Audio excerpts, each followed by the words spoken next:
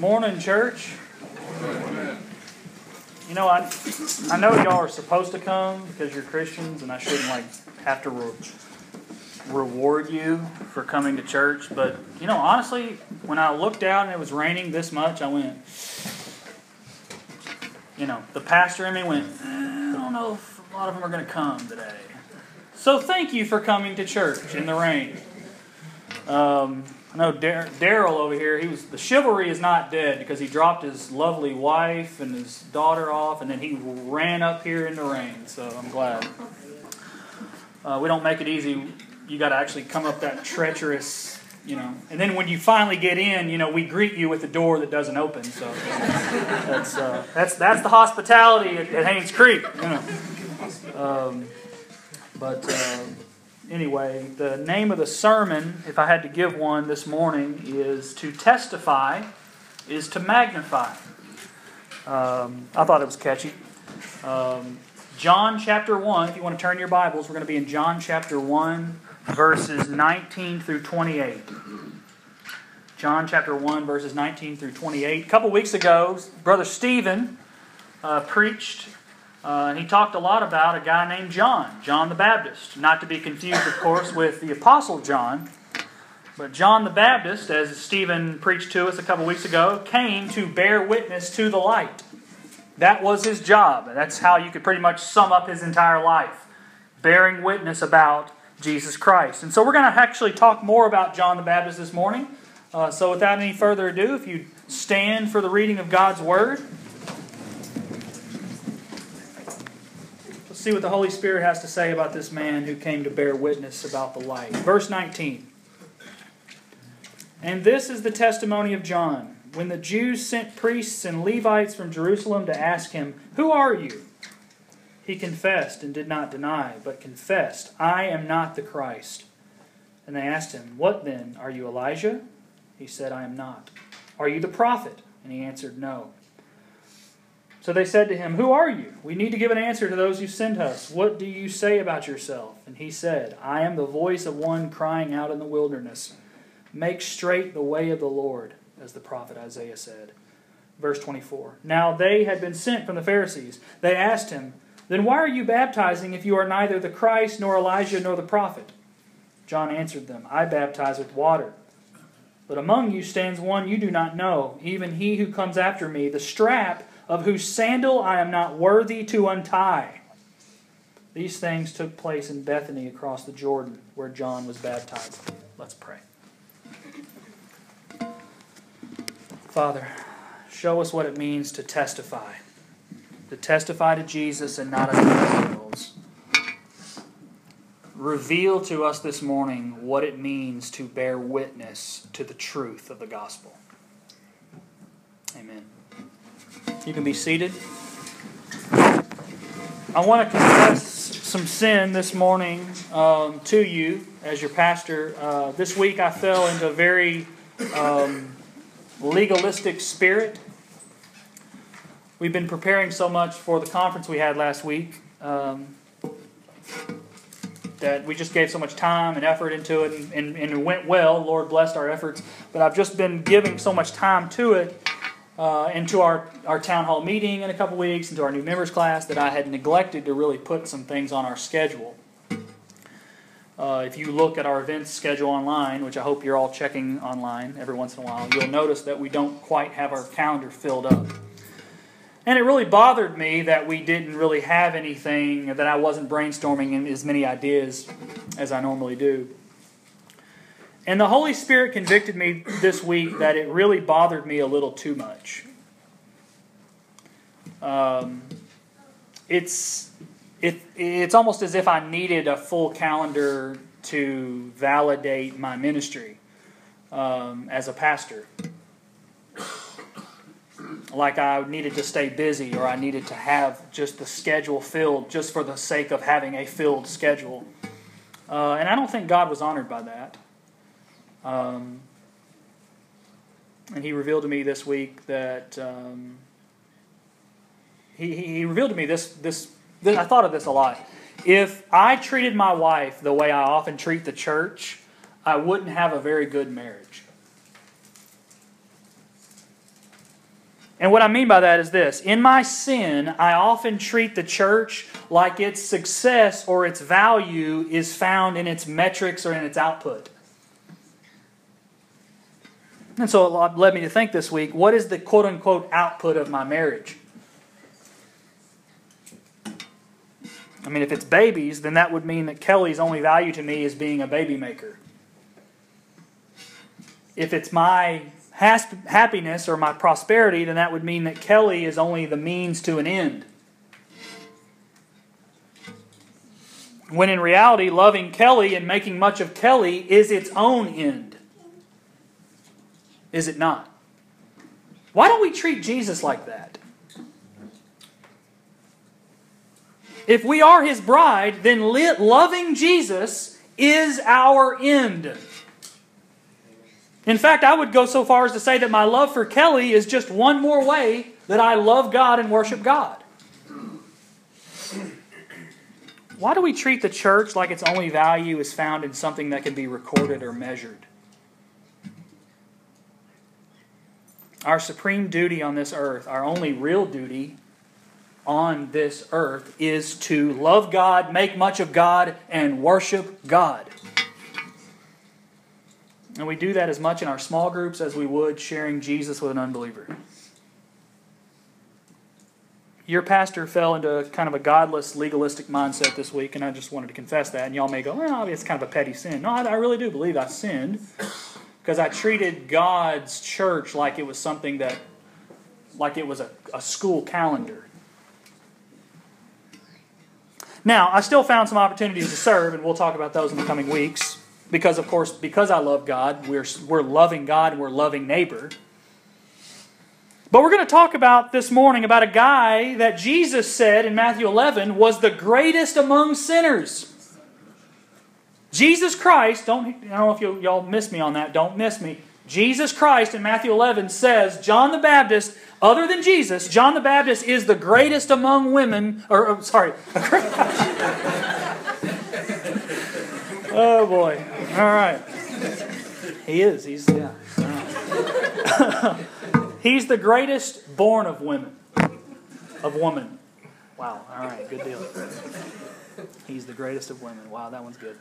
And it's amazing, if He's the greatest born of women, other than Jesus, there's not a ton of metrics in John the Baptist's life.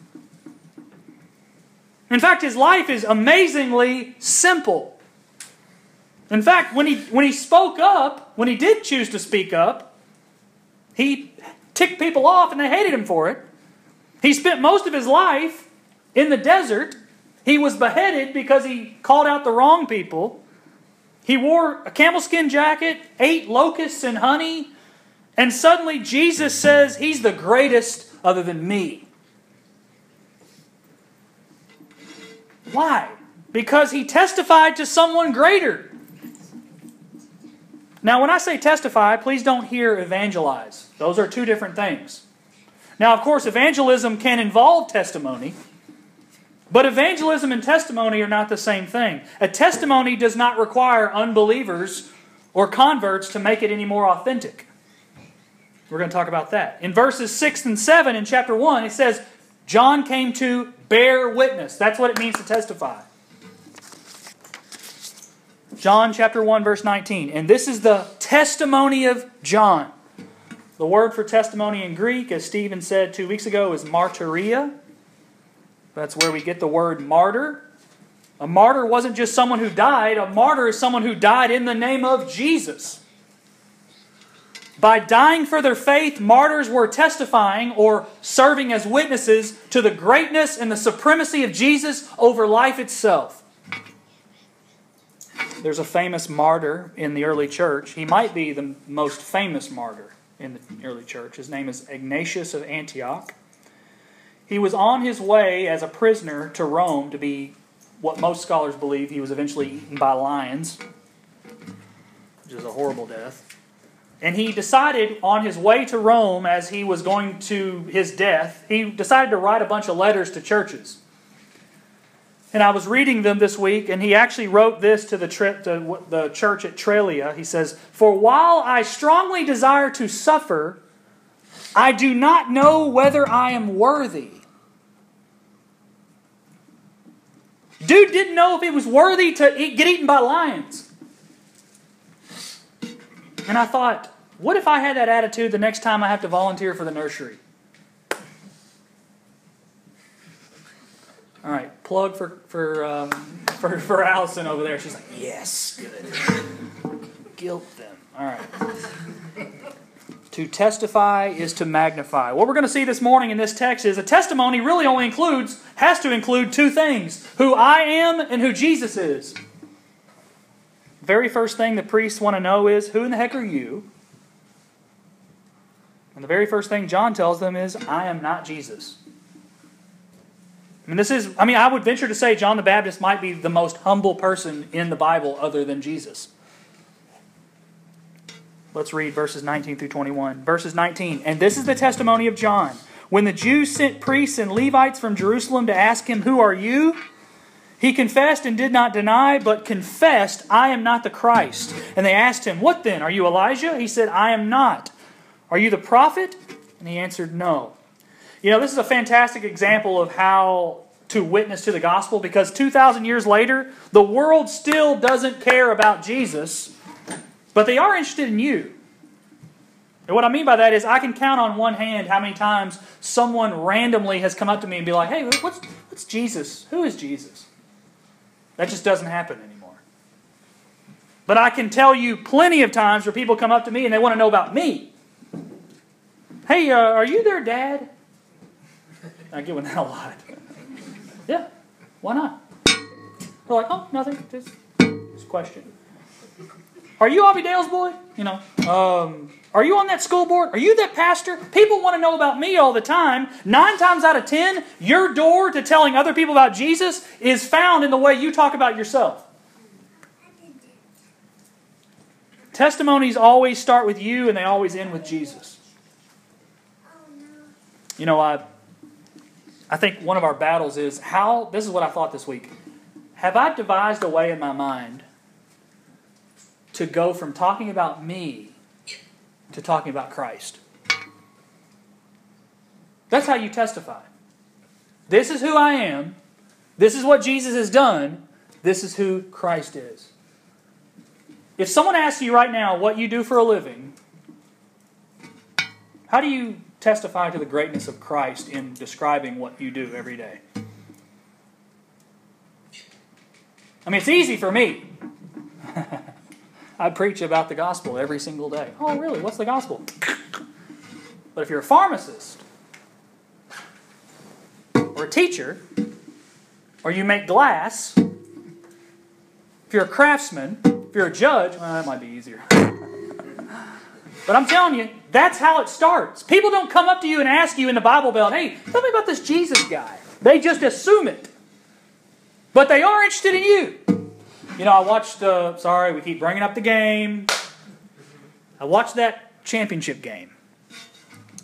And I'm telling you, I was rooting for the Dogs. I was rooting for them. And it didn't even really have anything to do with the fact that I like UGA. I just hated Alabama. And maybe hate's a strong word. Close to it, though. And after the game, I'm just like, totally deflated. You know, it was just one of those games. It was just such a good game, and then it ended so horribly. And then that quarterback opened his mouth. And I went, and I think I dropped something. One, because he was wearing an Alabama jersey. But two, it's like the kid couldn't talk about the game without mentioning Jesus. Did y'all hear that? Did anybody hear that at the game? They go, "Hey, you just won the national championship." I mean, you couldn't script this anymore. I mean, it was like a Rudy movie, except this kid actually played. You won the championship. You'd never started. You've been the backup all year. You came in at halftime and won the national championship. "Hey, I just got to give credit to my Lord and Savior Jesus Christ." And they're like, "Okay, yeah, but tell us about the game." He's like, "Well, I just got to give credit." I mean, you just said it over and over. You can tell, like, the reporter was like, okay, get past the Jesus thing. But he was testifying to Christ. And I don't want to belittle anyone who says, I want to give glory to God, because that's amazing too. But this guy actually said the name above all names on national television. And I'm like, yes! That's a testimony. He didn't say, hey, my name's Tua. When I was 6 years old, I went to Hawaiian Bible camp, and then I went and got saved. No, he said, my Lord and Savior Jesus Christ is greater than this game. That's a testimony. They wanted to know about him, and he was saying, let me tell you about someone else. Pretty much what John the Baptist did. He was almost incapable of talking about his accomplishments without talking about Jesus. Is that you? John the Baptist is doing the exact same thing. He says, who are you? Are you Elijah? Are you a prophet? He says, well, first of all, let's get one thing straight. I'm not Jesus. But let me tell you about Jesus. Verses 22 through 23. So they said to him, who are you? We need to give an answer to those who sent us. What did you say about yourself? And he said, I'm the voice of one crying out in the wilderness. Make straight the way of the Lord, as the prophet Isaiah said. You know, I just love John's humility, because even when he's introducing himself, he's quoting someone else and he's pointing to someone else. Quoting Isaiah, talking about Jesus. No wonder Jesus says he's the greatest born among women. He's doing exactly what John later says in John chapter 3, verse 30. Christ must increase, but I must decrease. This guy refuses to talk about himself. Have you ever met someone who's like so humble it borders on self-deprecating? It's almost how it was with John, I imagine. His identity is wrapped up in making much of Christ. He's magnifying Jesus. To testify is to magnify. When asked to introduce himself, John just says, I'm the guy telling everybody where to go to find Jesus. I'm making it ready for Jesus. Get ready for him. This guy is unbelievable. He is vast. He is immeasurable. He is excellent. He is perfect. He is sinless. You know, Kelly and I and the twins took a little vacation, mini vacation day, and went to Athens on Saturday. Kelly and the twins. I'd only been once. And when I went, I was like, Kelly would really like this town. So we went. Kelly loved it. Twins really loved it. They almost drowned a couple times, but it was good. And we're driving back from Athens, and the weather right now is just really weird. And it was raining, then it wasn't raining. It stopped while we were there, good. Then it started pouring down. It got really cold, and so I was like, hey, babe, I'm going to pull over and put on my hoodie. And I pulled over to what looked like a little, a little exit place on the side of the highway. By the way, there's a way to get back from Athens to here that you're just like, Kelly was like, are you lost, honey? I'm like, no, I don't think so. You sure? I mean, it was just like, I don't even know where I was. I went through some state park at one point, that's all I know. With a really weird name. Yeah, hard labor. I thought it was a joke, but that's really what it's called. Hard labor. There's probably a store to that. So I pull over, and I'm putting on my hoodie, and then I realize it's the entrance to a former, a now closed, condemned neighborhood. And one thing that's interesting about the Atlanta area, just kind of the metropolis of Atlanta, is what the recession did to this whole area. You can just see traces of it everywhere. And I'm putting on my hoodie, and this place, it's got a little stone entrance to it. And it's got a name. And it's got this, you can tell it cost a lot of money. And then you kind of crane your neck, as I did, and I kind of looked around. These houses were gorgeous in there. And it was walled off. The weeds were 6 foot high, and there was the cracked windows, and it was just an eyesore. And I'm thinking, what in the world happened? Y'all know what neighborhoods I'm talking about. They're all over the place. And you just wonder, and you go, how do they put that much money in that neighborhood And now it looks like Jurassic Park. And so I'm driving. Kelly was like, "Was that a neighborhood?" I was like, "Yeah, it was." It was like, the houses were good-looking houses, too. And you're like a bomb went off or something. And they got it even taped. I mean, it just looks horrible. And I started thinking, the weeds and the broken windows and the filth and the dark, just looking at a new, beautiful, upscale neighborhood, condemned and sealed off to rot away in filth and in isolation, is kind of looking like an image bearer of God, enslaved and mired in sin. Because when I saw this neighborhood, I could see a glimpse of what it used to be like. But now it doesn't look a thing like it was supposed to. That's what sin does to image bearers of God. And it's an eyesore if you know the beauty that it had originally. And so what John is saying when he comes is, look, this Jesus guy, he's the one who's going to renovate your soul. He's the one you got to be born again in. He's the one who's going to change your life. And he's the only one who can do it. That's how magnificent he is. That's how transcendent he is. That's how perfect he is. He's the only one who can change you and make this place look like it used to. And I thought, someone trying to live their life without Jesus, someone trying to walk in this life without the gospel is like someone trying to live in one of those neighborhoods. Just a dump. And what we're trying to say with Christ, what John the Baptist is trying to say is, this is not the way it's supposed to be. That's why Jesus came. And if you think that was a good neighborhood, wait till you see what He's bringing with Him. He is not, I'm not worthy to untie this man's sandals. And with Jesus we see that, there are mansions coming. And what John is saying is exactly what he said in John chapter 3, verse 30. Christ must increase, we must decrease. Verses 24 through 27. Now they had been sent from the Pharisees. They asked him, then why are you baptizing if you are neither the Christ nor Elijah nor the prophet? John answered them, I baptize with water, but among you stands one you do not know, even he who comes after me, the strap of whose sandal I am not worthy to untie. If you want to know what a testimony looks like, look no further than John.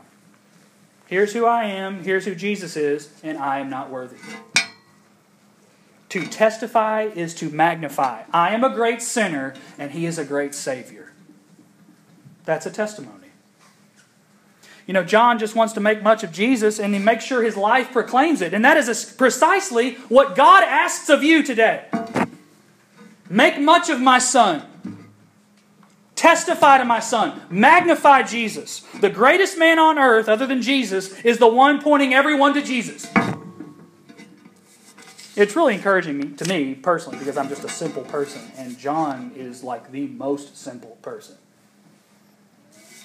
Now somebody could go and they go, Avi, that's not really a testimony though, because a testimony has a story and it's got an experience and it's got a camp involved and you got a before, you got an after, you got an experience. I think our church has slowly misunderstood what a testimony is over time. Testimonies can involve stories. Obviously, they're part of your life. It's telling other people about who you were and who you are now. But Scripture says that this is the testimony of John. A testimony must simply include two things. How great a sinner you are and how great a Savior Jesus is. That is a testimony. And what John says is if you're doing it right, you will decrease and He will increase. Testimonies are less about you and more about Jesus. We exist in order to witness to the greatness of our Lord. Revelation chapter 12, verses 11 is one of my favorite verses in the entire Bible. And they have conquered the dragon by the blood of the Lamb and by the word of their testimony. In the word of our I love who sings that song. I was trying to think of that all week. I think it's Jeremy Camp. I can't, if I'm right. Okay. For they loved, don't miss it. For they loved not their lives even unto death. Wow. God promises us that the church will overcome the powers of evil. The church will overcome darkness. The church will overcome the devil, not by really outrageous, unbelievable testimonies, but by testimonies that simply point to the sufficiency and the power of Jesus. That's it. I used to feel inadequate, and maybe some of y'all were like this. I feel inadequate sharing my testimony because my testimony wasn't, it wasn't like Robbie Schrader's testimony. Mine was, I believed in Jesus. I saw the heinousness of my sin. I saw how ugly and inadequate and the great debt that I owed to God and the condemnation that was upon me for being a sinner. And then I saw how Jesus offered salvation and I believed in Him. That was my testimony. And I think what John is saying is good. The power of your testimony is not predicated on your really good story. The power of your testimony is predicated on how mighty and lifted up Jesus is. In Louisiana, I might have told this story before. We had a speaker come in, and this guy was a former LSU athlete. Everybody came. And he talked about how he turned his life around. Apparently in high school he was into drugs, whatever. And he was like a celebrity in Baton Rouge. And never mentioned Jesus once.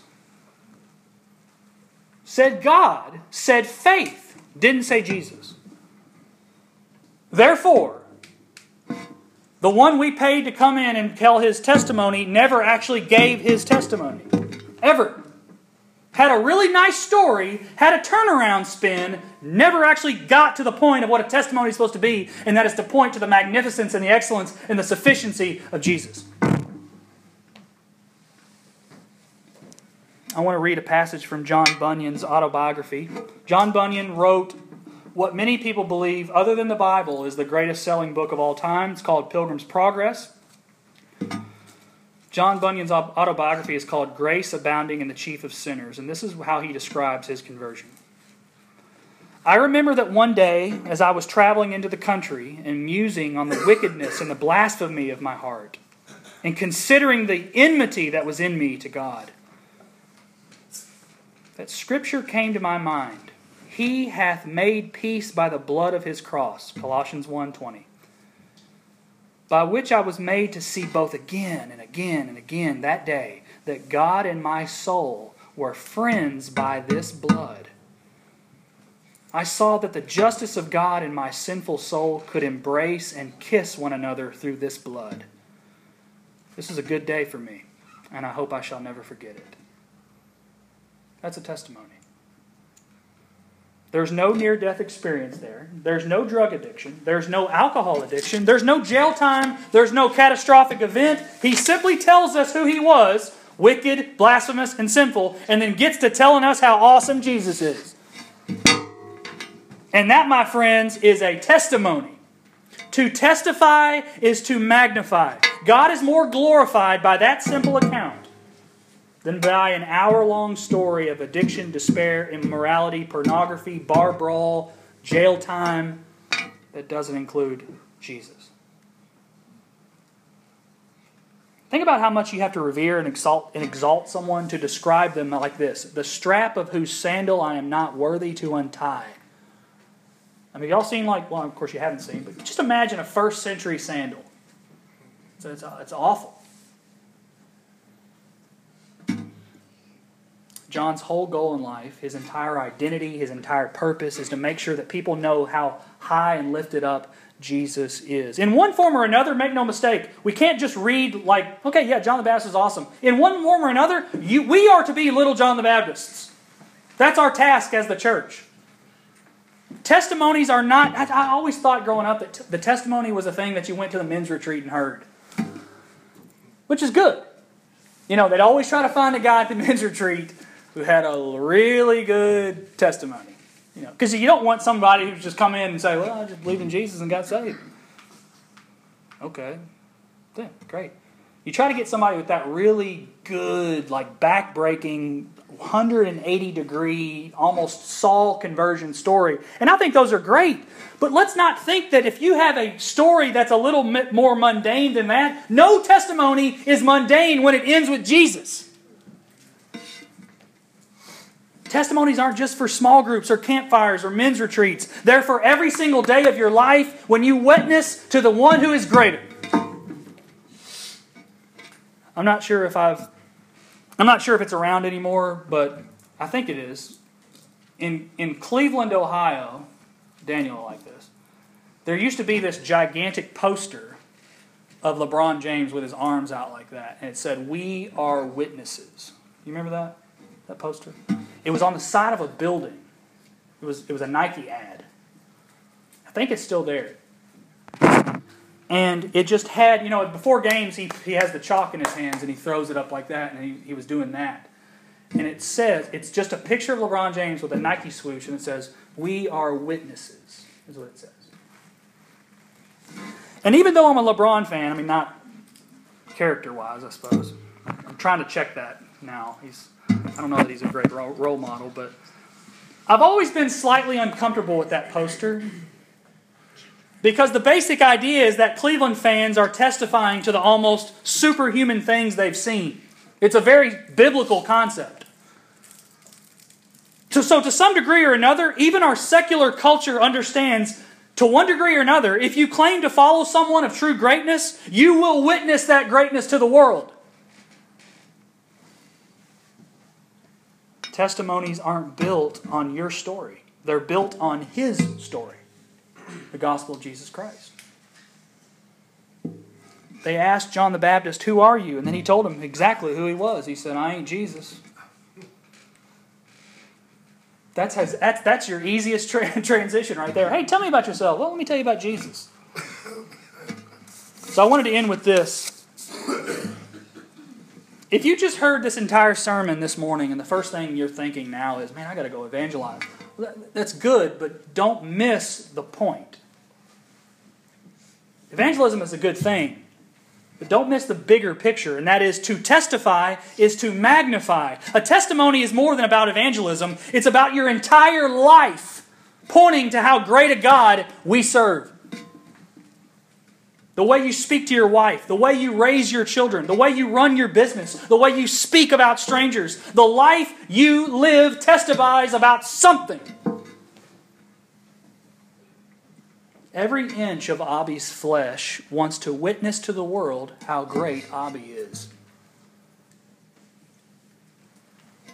But by the Spirit of God, I want to be hidden in Christ, and I want to crucify the old Abby, and I want everyone to be that light on the hill that shines to the glory of Jesus.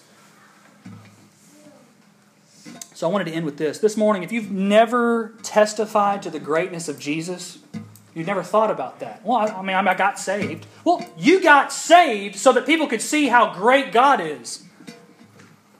Simultaneously, the cross of Christ does two things. It testifies to how vile and wretched and sinful we are, and to how good and loving and righteous a Savior He is. Let us, let you, let your family, let your marriage testify to the gospel. That's what He has called us to do. Let's pray. Father God, we want to be witnesses to your power, to your love, to your goodness, to your righteousness, to your holiness. Like John, we just want to talk about you, because everything we have that is good, every good and perfect gift from above is from you anyway. Why wouldn't we want to talk about the good things?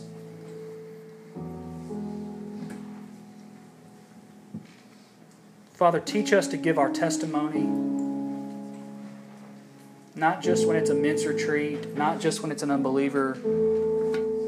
Show us what it means for our lives to testify to the gospel. Teach Teach us what it means, Father, to point to one to whose sandals we are unworthy to untie. Help us to make much of your Son, Jesus. Show us the immensity of our sin. Show us the condemnation that we are under now. But show us the great liberation for those who are found in Christ Jesus. And all these things we ask in your Son's name. Amen.